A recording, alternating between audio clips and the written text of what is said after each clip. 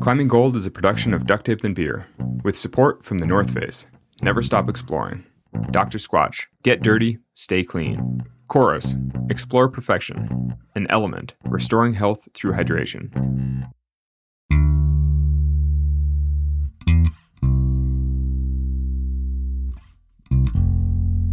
What I try to think is I'm just this guy from the backstage trying to prepare the stage so that the best climbers in the world, they can show the best they can. This is Adam Pustelnik. He grew up climbing in Poland, and today he lives in Oslo, Norway. He's got a pretty incredible climbing resume, kind of an all-around badass, and he's being pretty humble, describing himself as a stagehand. How did you get into climbing? My father, he's a Himalayan climber. He climbed all of the 8,000-meter peaks, and they've been out together with my mom in the mountains, in the rocks, and this was the natural environment. So family, yeah? Family business, you could say, in quite a typical way as well. Though it's hard to imagine a bigger contrast between climbing 8,000-meter peaks in the Himalaya versus route setting in the gym. Well, in a way, it kind of explains things because, if you get introduced to an activity such as climbing, and it was early 90s when I was discovering that, in fact, this is something I'd like to do and I would really like to do. And then you've got your father who's doing 8,000-meter peaks, and at the same time, you're a young teenager trying to be rebel against everything that's around you. And the first thing you can rebel against is like, what your parent is doing, and he's doing these 8,000-meter peaks, so you're gonna go sport climbing and show him that this is fucking best, this is better, it's definitely much better than what you do, and I'm gonna show you I'll be good at it. So in a way, it all kind of, comes together. What was your role in Tokyo? I was the chief route setter for lead climbing on the Olympic Games. On this part, so I was the head of the team that was preparing the routes for lead part of the competition. Adam had a team of 5, 3 other route setters and 2 other assistant setters who served as stand-in climbers to test the route that they were creating. And their job is to create the playing field, which is kind of a crazy thing. Like other sports, they kind of have a, pretty steady thing. There's a pool, there's a baseball field, whatever it is. But climbing, every competition, they have to redesign it. And that design serves 2 major purposes. First, there's a pragmatic one. They've got to design a route that separates the competitors, right? If a route is too hard or too easy, it creates ties, and ties suck. Ideally, they're going to make something that delineates the field of competition, kind of separates everyone by a few moves. The second purpose is an aesthetic one. Yeah, you try to do up something, especially for the Olympics, where you have quite a lot of material and you're there to really present something nice. You try to do something that on the wall will look nice, will look appealing, will look for us as climbers, if we stand under a route like this, it would be nice that we feel, I want to climb this stuff. Not that, oh my God, this is just a piece of choss, and now I have to try to dig into it and do my best. What they create needs to entertain, to create dynamic movements that make crowds of 10,000 cheer. And in a perfect world, it lifts up the sport. It can be televised. It can shine a spotlight on the athleticism of some of the world's best. And to do that, they have to work basically around the clock to get it done. To set the lead routes, they use a hydraulic lift to work their way up the wall, the refining, building, taking the route until it's complete. It's a super important and super, I think, cool part of the job, because it's kind of like a little bit of a trip to the mountains together. You go through some experience together with your colleague, with your partner there on the lift. The competition that unfolded during the men's finals in Tokyo was about as dramatic as competition can get. Like it was incredible. It was a moment. Those routes looked inspiring to climb. If I could climb that hard, I'm sure they would look super fun. But instead, I was like, whoa, those look impossible. But really aesthetic. I mean, incredible separation in the fields. And so how did you guys manage to create such perfect finals routes? I mean, like, how did you know that those routes would work? I don't want to say we were lucky, but we we made a lot of decisions that turned out to be the good decisions at the end of the day. And after a long process, it somehow all fell into one correct kind of result. But I had this feeling in 2016 on a final of the World Championships in Paris. Adam Henry set himself up, he's already celebrating. Where there was a final of men. The crowd are on their feet here just to watch Adam. And every competitor, every next person coming out on the stage was getting 1 or 2 moves higher until Adam came out, did the route, and I mean, there was more than 10,000 people in Paris-Bercy. Everybody was standing, like a standing ovation. Adam Ondra, the greatest we've ever seen. The guy was crying, everybody was completely happy, and I was like, okay, well, once in a lifetime, it's never going to happen again. Possibly one of the greatest bit of route settings we've ever seen as well. That is exactly how they wanted it to go down. And the crowd has gone ballistic. Adam thought that moment in Paris in 2016, the right route, the right set of competitors, right venue, with Ondra besting Jakob Schubert at the very top with an enormous audience, that it would probably never happen again. It would be like lightning hitting twice. And then, Tokyo. To make all of these things fit like this, you're just one piece of a puzzle as a route setter.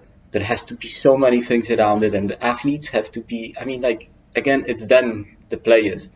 If they don't feel correct, if they don't feel motivated, if they don't feel like they're pushing until the very limit, this show might not happen even if the route is perfect. And that's why I'm saying, maybe there is this part of being lucky sometimes with things, or maybe it's just that the moment is there. Yeah, yes. That's actually what I loved about the men's finals, that it was this perfect expression where it looked like everybody tried their absolute hardest. They all climbed really well. They all made it very high in the route, fighting in it was a good battle. And you're like, oh, wow, everybody's really trying hard. And then to have Jakob Schubert come out and top the route as the last climber is just so dramatic, so exciting. I mean, it's a beautiful moment. Will you just describe what you were feeling watching the last few competitors? Well, I wanted them to get as high as possible. And the moment when I saw that Jakob is passing the moment where Adam fell, I was just cheering for him to top the route, because that would have been a perfect scenario. And he was just climbing so high that I still have my short kind of video with Jakob topping the route. And I just hear myself and the other guys just laughing and screaming because it all worked out.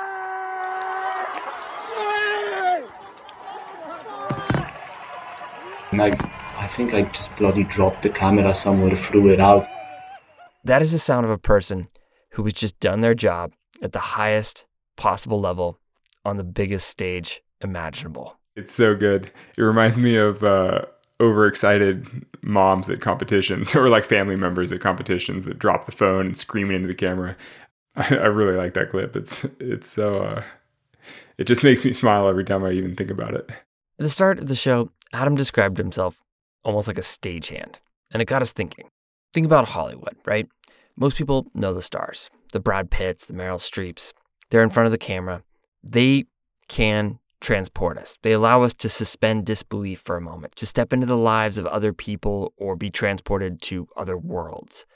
They seem iconic, singular. Yet, they're a part of an equation we rarely bother to notice, right? Their performance wouldn't exist without a director, without the years a cinematographer put in behind a camera, or the steady hand of an editor working in a dark room.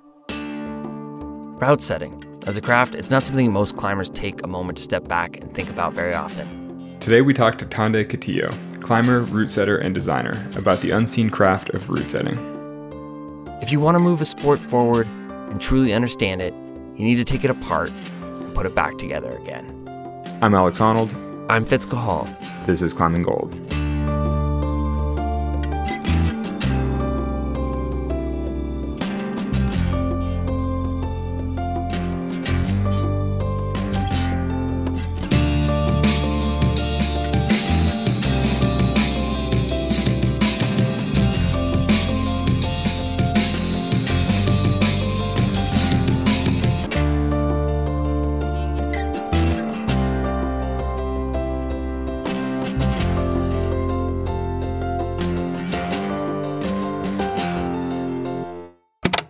my name is Tondé Katiyo. I'm French by nationality. I grew up in Zimbabwe until I was about 14, and then I moved to France and lived in Paris for 20-something years. Worked as a graphic designer in Paris for like 10 years, which was great. I was freelance, so I had a lot of time to, like, I could work really hard for periods and then just like save up money and then go on climbing trips. Got tired of that, just like sitting in front of a screen, being in the city, ad agencies and people who I didn't share values with.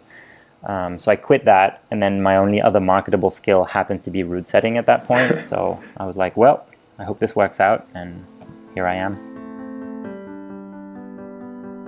If you look at the history of climbing, we started by just wanting to get to the top of these big mountains. For some reason, getting to the top was not enough. We had to get to the top a harder way. I want to go this way, and I'm going to go up this steep face and, brave this thing. Every time there was a modernization of the sport that came through technology, through, gear and just the boldness and experience that younger climbers were learning from a previous generation, the challenge of what they wanted to climb just seemed to get smaller. There's like multi-pitch, alpine, and then people started realizing, oh, I don't actually have to go to the mountains. There's this cliff over here. And then we went through the sport climbing phase, where you're climbing, 30 meter, 100 foot, 120 foot routes. The climbing of today is just a few moves. Lucid dreaming, which is literally just 2 moves. And people will travel for that and train for that and dream for that and, be amazed by just 2 moves. Every time there's a new chapter in climbing, the previous one has to, diss it or bash it, and there has to be some battle. But every time a new chapter emerged, the previous one continued to thrive. Alpinism and mountaineering is still alive and thriving today, and people are still doing amazing things. This next evolution happens to be rockless. It's artificial climbing. It's plastic and wood. I don't think the hardest routes that have been climbed in the past 5 to 10 years would have been climbed if it wasn't for climbing gyms. Human capacity in terms of climbing movement is hugely expanded by the fact that now we can, train and question and explore movement through these artificial medium. And there is a dialogue happening. There's a couple of moves, the big dyno Kevin did on the Dawn Wall, Adam's upside down flipping on silence, 3 degrees of separation. I think all of those moves, if you look into the DNA of the movement, you can find plastic and gym climbing and intensity and skill. The routes Tondé references, Kevin Jorgensen's dyno pitch on the Dawn Wall, Adam Onder's silence, Chris Sharma's insane sequence of dynos on 3 degrees of separation, all consist of the type of athletic movement that 20 years ago would have seemed impossible to find outside. We've explored so many different types of movement and such a wide range of possibility to unlock the mysteries on, rocks. But it seems like there's still endless possibilities. And this is Tondé's specialty, the design and creation of movement with an eye towards furthering the possibilities.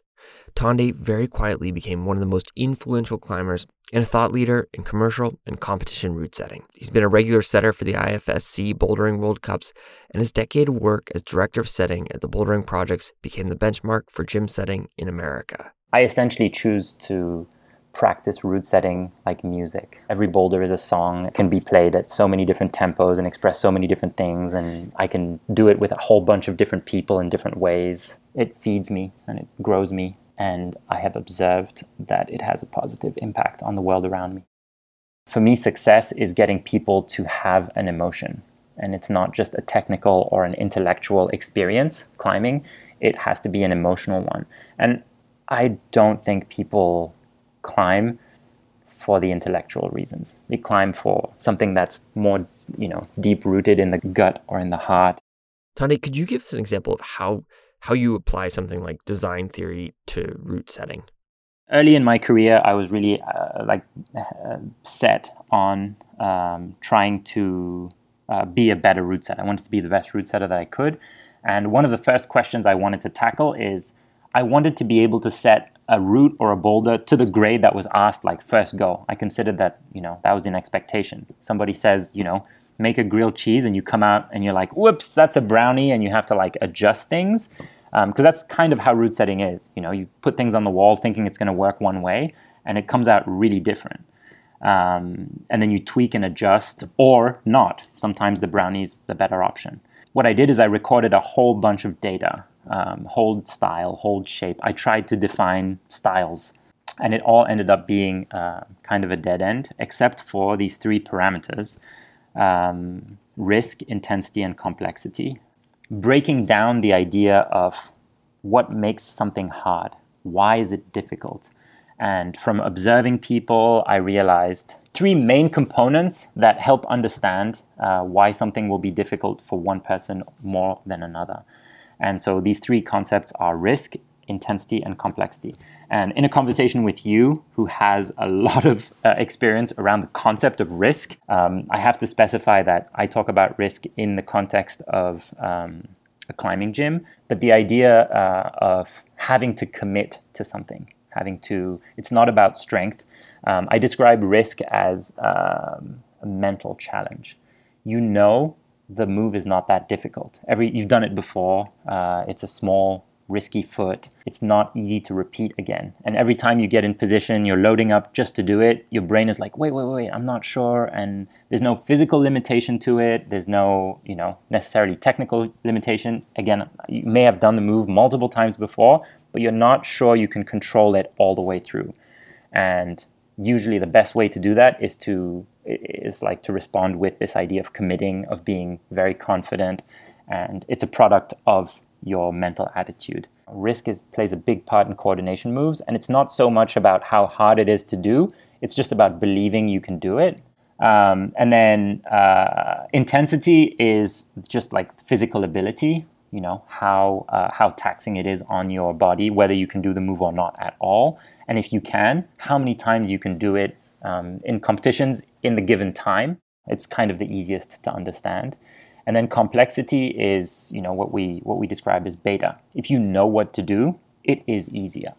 And figuring out how difficult it is to figure out what to do can be a huge part of the challenge. And it's all part of climbing. So I just found it really interesting to explode that, and explore things and so I created this scale called the RIC scale, where I attach a grade, which is a grade or a group of people or a person, and I try and evaluate for that group of people in general, let's say finalists in a World Cup, based on their experience, their strength level, their general ability, how challenging is this going to be? And I give a value to each of those parameters. Risk, intensity, and complexity. These are the basic building blocks of what makes climbing, what makes it interesting both outdoors and indoors. It's why we remember a straightforward mantle move 20 feet above a piece of gear. It's the draw of an all-out dyno, the light bulb that suddenly goes off when you've tried and failed on a boulder problem 50 times and tweak the subtlest position of your hips and suddenly succeed. Understanding those 3 parameters and how they interact and balance with each other, you can understand based on, the personality of a climber, how they're going to respond to a certain style of climbing. So there's climbers who we know are really good at high intensity climbing, and then we vulgarly say, oh, but he's bad at slab. But is he bad at slab, or is he bad at climbing that's mentally challenging? Because it doesn't have to be slabby. Some people are bad at slab, but some people are just bad with things that get more mental, more intellectual, that are more about problem solving, and they can't just throw themselves at it. Because there's so many different people out there, we have to find, for me, the ideal comp round is one where everybody has a boulder that they love and is completely their style. One of them is one they're going to hate and is not really their style. And 2 other things are somewhere in the middle. And for each person, it's a different combination. That's like the ideal round. Certain people can deal with certain levels of exposure, of stress, of challenge in different ways. I could set for a World Cup in finals, say 4 V9s. On paper, all the boulders would be graded V9. But then if you looked at the RIC, the numbers would be really different and would tell a story of why a certain climber didn't do this one and why they might do this one and why they flashed this one. It makes sense. So it's helped mostly with the dialogue and conversation we have around creating climbing. When we make it, how do we keep things in balance? How do we keep things diverse? How do we challenge people in lots of different ways? After the break, Tondé breaks down the competition, and we use the RIC system to figure out why Alex probably wouldn't hack it at a World Cup.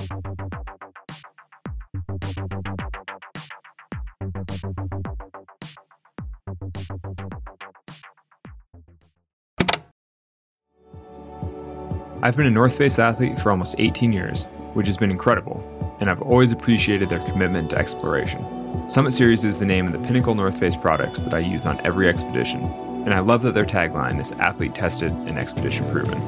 I've personally tested these products all over the world, and they've always proven themselves. Future Fleece is the next generation base layer that I wear almost every day of climbing outside, whether on the wall or at the crag. You can shop the full Summit Series collection at thenorthface.com. I first found Coros when I was looking for a GPS watch that could track my biggest outdoor adventures. I needed something with a massive battery life that was also robust enough to handle the climbing. As it turns out, Coros is the only GPS watch brand that has done some serious development for climbers, from multi-pitch GPS tracking to indoor programmed workouts. The watches have a mind-blowing battery life. Their Vertex watch series lasts for more than 100 hours in GPS activities, so I only need to charge it once every several weeks. I only need to charge my watch so sporadically that I can never find the charger because I haven't used it in 6 weeks. If you're interested in bringing new technology into your climbing training and tracking, you should consider their new Vertex 2S. Go to Coros.com and use the code ClimbingGold to secure a free watch carabiner with the purchase of your new Vertex 2S. Dr. Squatch crafts natural, high-performance personal care products with no harmful ingredients. I don't shower often, but when I do, I use Dr. Squatch. I especially like the Summer Citrus Bar Soap. From soap to shampoo to conditioner, they help me look, feel, and smell my best for whatever adventure I go on. They're offering listeners 20% off any purchase for new customers with the code ClimbingGold, or you can go to drsquatch.com/Honnold. Dr. Squatch. Get dirty, stay clean.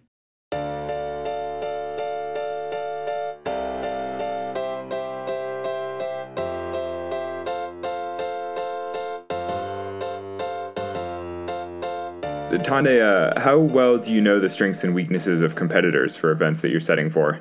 And to what extent are you setting for specific individuals? That's a good question. It depends. At any given time, so examples that have happened in the past, I've set for earlier in the season for certain athletes on national teams, be it the French, be it the Japanese, Scandinavian. Before the season begins, they do training camps, and they hire me to set World Cup style boulders. If I have the opportunity to do that, and I see the same climbers over and over, then I get a better understanding of what their strengths and weaknesses are. It can be more or less accurate. We're very often wrong. We make predictions, we can make guesses, they're very informed. Many times I've said, oh, so-and-so, nah, she doesn't have the guns to do this, or he doesn't have the footwork for that, and they've proven me wrong. So we have knowledge and understanding, and here's the trick, we need it. We need that information to set the boulders really well.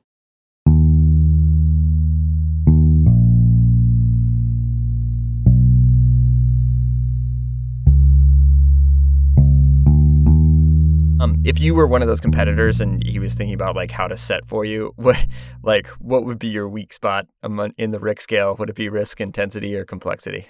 My weak spot is definitely intensity. I mean, certainly on the elite competition level, my intensity is way too low. My complexity is also way too low because I just can't figure out all the complex beta. I just don't really see the heel toe hook above my head and all the weird things. I just don't understand competition climbing right now. And then the risk, I'm not really good at the risky. Actually, no, I guess overall I'm probably better at the risky moves. The uncertain ones, like trusting your foot on the scary slab, or stepping up onto the tiny little thing.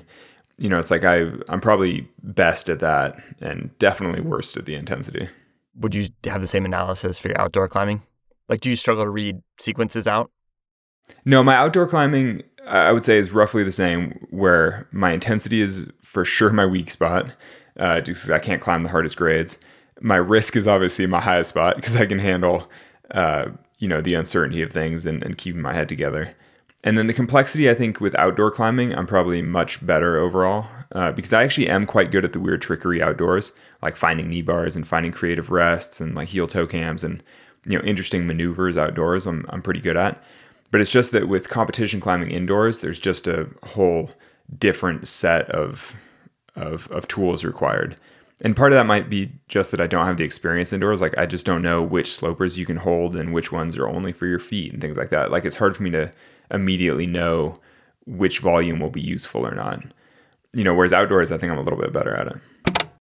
At the top of the field, there are often a few competitors who are far ahead of the rest of the field. And so how do you set in such a way that you can differentiate the top several, say the podium finishers versus the rest of the field, without just making things way too hard for the rest of the field?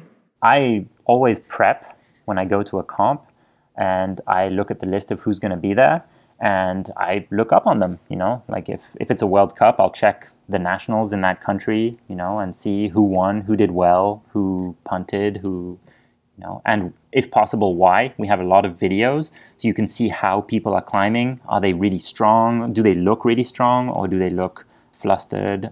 Do they look stressed? All these things. What we try and do is make sure, in bouldering in particular, we ask multiple questions, right? Semifinals is 4 questions. Finals is 4 questions. And what's important, regardless of whoever's competing, is that the questions be extremely different, that they are testing very different skills. How do you make sure things are not just too hard? And the answer to that is hard for us is not a single metric. It's multiple things. And even the best climbers in the world all have weaknesses. No one's incredible at everything. And the trick, I've often said this to athletes I've coached, people who win World Cups, they don't win by being strong at their strengths. They win usually by having the fewest weaknesses. So, sure, you're very powerful, very strong. You can climb the steep, powerful boulders. And when we set those, we can kind of have an expectation of like, okay, this boulder is not going to be a problem for these few people. And then the next boulder will ask a very different question. Great, you're able to flash or climb in 3 tries this really powerful boulder. Now, can you change gears and do something that doesn't require strength at all? That's completely about maybe a body placement or a bad foot or a balance move. And it requires a really big change in mindset. And the reality is it's very hard to do that. It's hard to be good at everything. That's what provides a good filter. When you set for a World Cup, can you climb the problems that you set for the competitors? Like, could you be on the other side of the competition? What I see my job as a route setter is mostly understanding what other people can do. As a route setter, that skill is way more important than my ability to climb things. So understanding, and you do have to have a working understanding of, harder or more complex movement. So yes, you need a minimum climbing ability. But I can safely say, I've set maybe 10 IFSC sanctioned events. Not many times have I been in a situation where I could climb most of the boulders. I would say it's rare. I would say it has never happened. And if I can climb a few of them, I consider myself happy and lucky. You can't be a professional athlete and on top of that, be a professional route setter. Very few people who, even on the circuit today, can climb everything that is set in a World Cup. Say maybe 3 or 4 people, tops, out of, maybe 30 or 40 route setters who are regularly on the World Cup circuit. From your perspective, as gym climbing, competitive climbing really becomes its own thing, its own chapter in the greater story of climbing, one, should it maintain its connection to the outdoors, and then 2, like how does it? How do you keep people still learning what the outdoors has to teach, and then taking that and sort of applying it? If we want it to remain climbing, a lot of the kids who are setting these days don't climb outdoors anymore. Don't have time. They grew up in gyms, and I'm a proponent of, pay them a climbing trip once a year, twice a year. Get them outside. It's important. And, get them to go climb in Indian Creek, get them to go climb in Yosemite, not just like all the hot, cool places that they want to go to, but, that it's part of continued education to learn about, the culture of climbing hands-on, of what does it mean to stand on a crystal in Yosemite, or climbing on pockets in Tent Sleep, or, I know my experience as a setter is based on that, and that's how I have the depth to continue to produce movement and imagine it and understand it. And kids who've grown up on plastic, they don't have that opportunity. And honestly, the way the job is structured, either you're dead beat, if you set 3 or 4 days a week, like some of the Touchstone setters do, on the weekend you don't want to go climbing.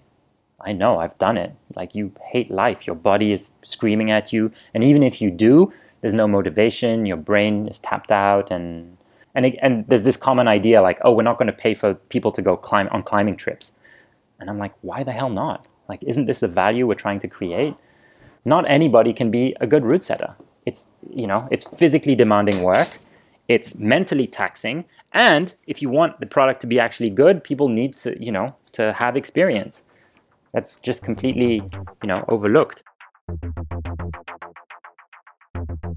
After the break, we talk about where it's all headed, and Alex Puccio turns a hold to dust.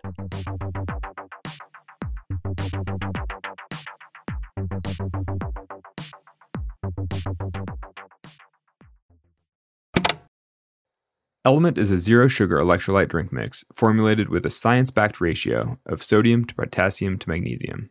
Each packet delivers a meaningful dose of electrolytes, free of sugar, artificial colors, or other dodgy ingredients. It tastes great, and I've used it extensively on expeditions. Element is formulated for anyone looking to restore health through hydration, and is perfectly suited for athletes, folks who are fasting, or those following keto, low-carb, whole food, or paleo diets. Try Element totally risk-free. If you don't like it, they'll refund your order, no questions asked. So whether you're new or returning Element customer, you can get a free Element sample pack with any drink mix order when you go to drinkelement.com/climbinggold. That's drinklmnt.com/climbinggold.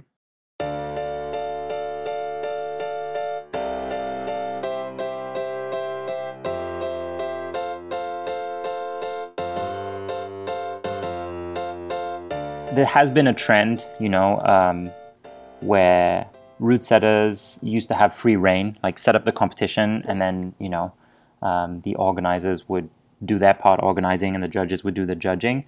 More and more route setters are coming into competitions and being asked to set a certain type of competition. We want it to be this way. We want this number of tops. We want a lot of tops in finals, or not so many. Or I am a little worried that I think for me, the really interesting part about route setting or about climbing in general is the variability. Like, this idea that every time we pull on a different rock, there's going to be different and new situations that we have to, we have some familiarity to or not, and we have to adapt and figure out as we go. So this idea of inventing, discovering new movement and new possibilities is really, really cool to me. I'm also quite attached to the idea that although indoor climbing is by and large completely artificial, we decide the angle of the wall, the shape of the wall, where the holds go, everything. I'm attached to the idea that there is still, if we're going to call it climbing, there has to be some core value connection that remains. And so when I set in a comp, even if I'm doing, if I'm setting parkour moves, I'm still asking a climbing question. For me, that's the limit. So there's been this idea, with the parkour trend, these are moves you definitely wouldn't see outside. And first of all, I tend to think that's generally not true. There's a ton of moves that we haven't even scratched the surface of in competition climbing that are insanely crazy. There is a danger for business reasons, to create a predictable or an expectation that we move away from that. We go towards things that are, more controllable in terms of result, in terms of show, in terms of, and a little bit of that is happening already with adjustments to TV formats and comp formats, and where the most interesting movement or the most valuable things are getting trimmed or adjusted to fit in the format of what is required. Do you see that stunting the progression of competition? For the moment, it's just a concern. I think we still have a lot of room. There's a lot of room for creativity, and there's a lot of really powerful people creating movement for climbing, both in gyms and on competition circuit. But it would be naive to ignore that pressure of professional sport, network necessities that are definitely creeping in, and everybody's saying is for the better. And I think there's a conversation to be had. Is it for the better? And, I'm interested in, as a route setter, I'm interested in sharing climbing with a lot of people. That's why I do it. But I want to share climbing.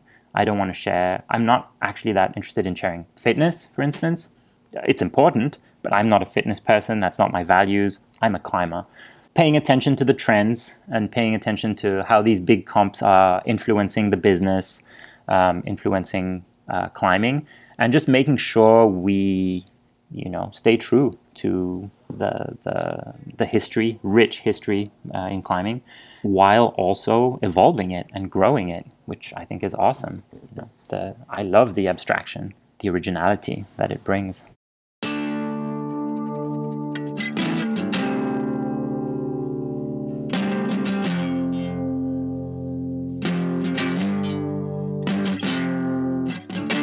I just love listening to Tondé. Like the way that he's done this all and dissected it, it's like I just kind of find it brilliant. Like I've been thinking through the sort of Rick idea, both in my own climbing, but in other things I do, or just in other settings. And I just think it's no surprise that people like video game manufacturers have had Tondé come in to talk about that, because it's applicable to so many different things. Like, right, if you think about video games, if you're to think about risky moves there, it'd be like the moment where you try to beat the main bad guy, and there's always like some really frustrating move where it's like low percentage. There's complexity in video games, right? Like you have to sort of memorize big sort of 3D spaces and navigate through them. The mayhem where there's a million bad guys coming at you, which is intensity. Totally. And I think that, like, I don't know, what did you think about it? And because I thought it was kind of brilliant. No, I think that Tondé's risk, intensity, complexity system is an incredibly, basically it's a great way to articulate something that I've often felt in climbing, but just not really known how to put words to.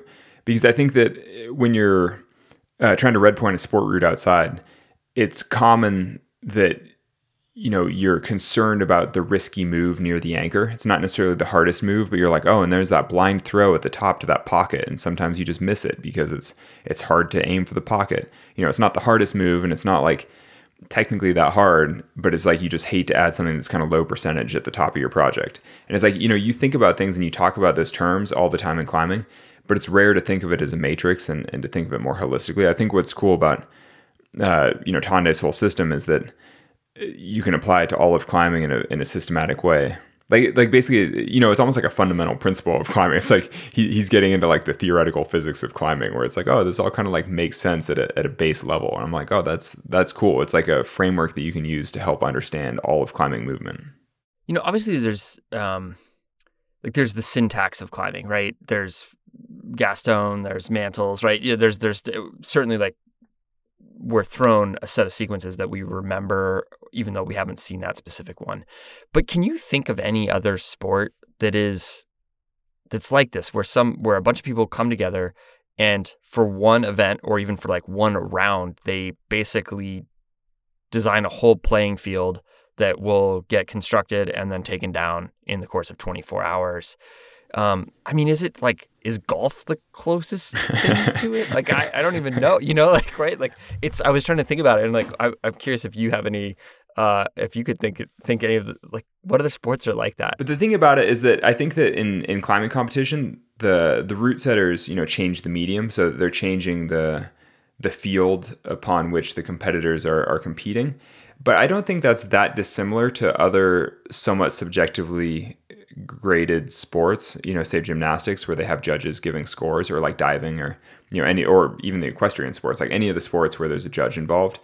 I feel like in some ways the judge is taking the place of what a route setter is doing in climbing. They're basically helping to evaluate the competitor's performance. And so it's like with route setting, the route setter is setting up the criteria for evaluation beforehand, whereas in something like gymnastics, they're being evaluated after their performance. But it's kind of the same idea, that either way there's an extra party helping to evaluate the quality of their performance.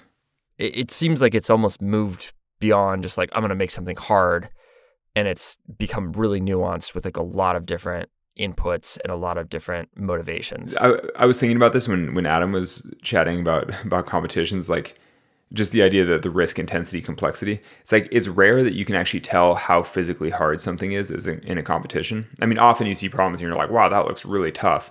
But it's hard to tell when they're physically squeezing a hold as hard as possible. And there are a few moments from competition history that I specifically remember, like one of the ABS nationals many years ago, like the bouldering nationals in the US. I remember watching Alex Puccio camp us through this section that all the other women had tried a bunch of different ways to climb and basically failed on. And then she just crushed, like basically she turned the hold into powder in her hand and just like cranked right through it. And it's like, it's rare that you see that kind of intensity, that kind of strength on display, because it's rare that that's the thing that separates. Or there was a moment in a bouldering World Cup, maybe last year, year before, or maybe one of the qualifying events, but basically like, I think it was Kai Hirata, but one of the Japanese competitors did this like one-handed Houdini match thing on an edge where he was like holding it one hand and then just like hopped his hand off and caught it with the other hand. But I think without feet on, it was like this totally insane match that's like an insane display of finger strength. And, ultimately he didn't win the competition. I don't even know if he topped the problem, but it was like a display of strength that you're like, whoa, you don't normally see displays of strength like that in a comp. 20, 30 years ago, route setting was just about making something hard. It was relatively straightforward. And now there's just so much more complexity to it. The demands of the spectators, there's the requirements for the competition to separate the competitors. I don't know. I mean, in some ways, though, I kind of miss old competition climbing where it's just straightforward power problems where you just crank on holds as hard as you can. But it's like now the standard is just so high that you can't really separate the competition through pure power. It's like you have to increase the complexity of the problems. You have to increase the riskiness of the problems in order to separate the field.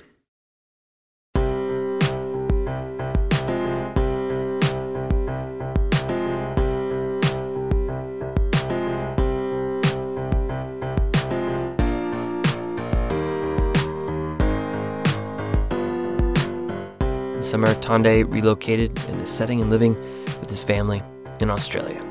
Climbing Gold is a production of Duct Tape and Beer. Alex Honnold is our host. Our senior producer is Elizabeth Nakano. John Bergman is our producer. Today's episode was written and edited by me, Fitz Cahal. Additional editing and mixing by Cordelia Zars, who also provided music for today's episode. The other tracks are from Brennan O'Connell. Our executive producers are Lacey Hendricks and Becca Cahal for Duct Tape and Beer, and Jonathan Redsick and Ben Endy for RXR Sports. Thanks for listening.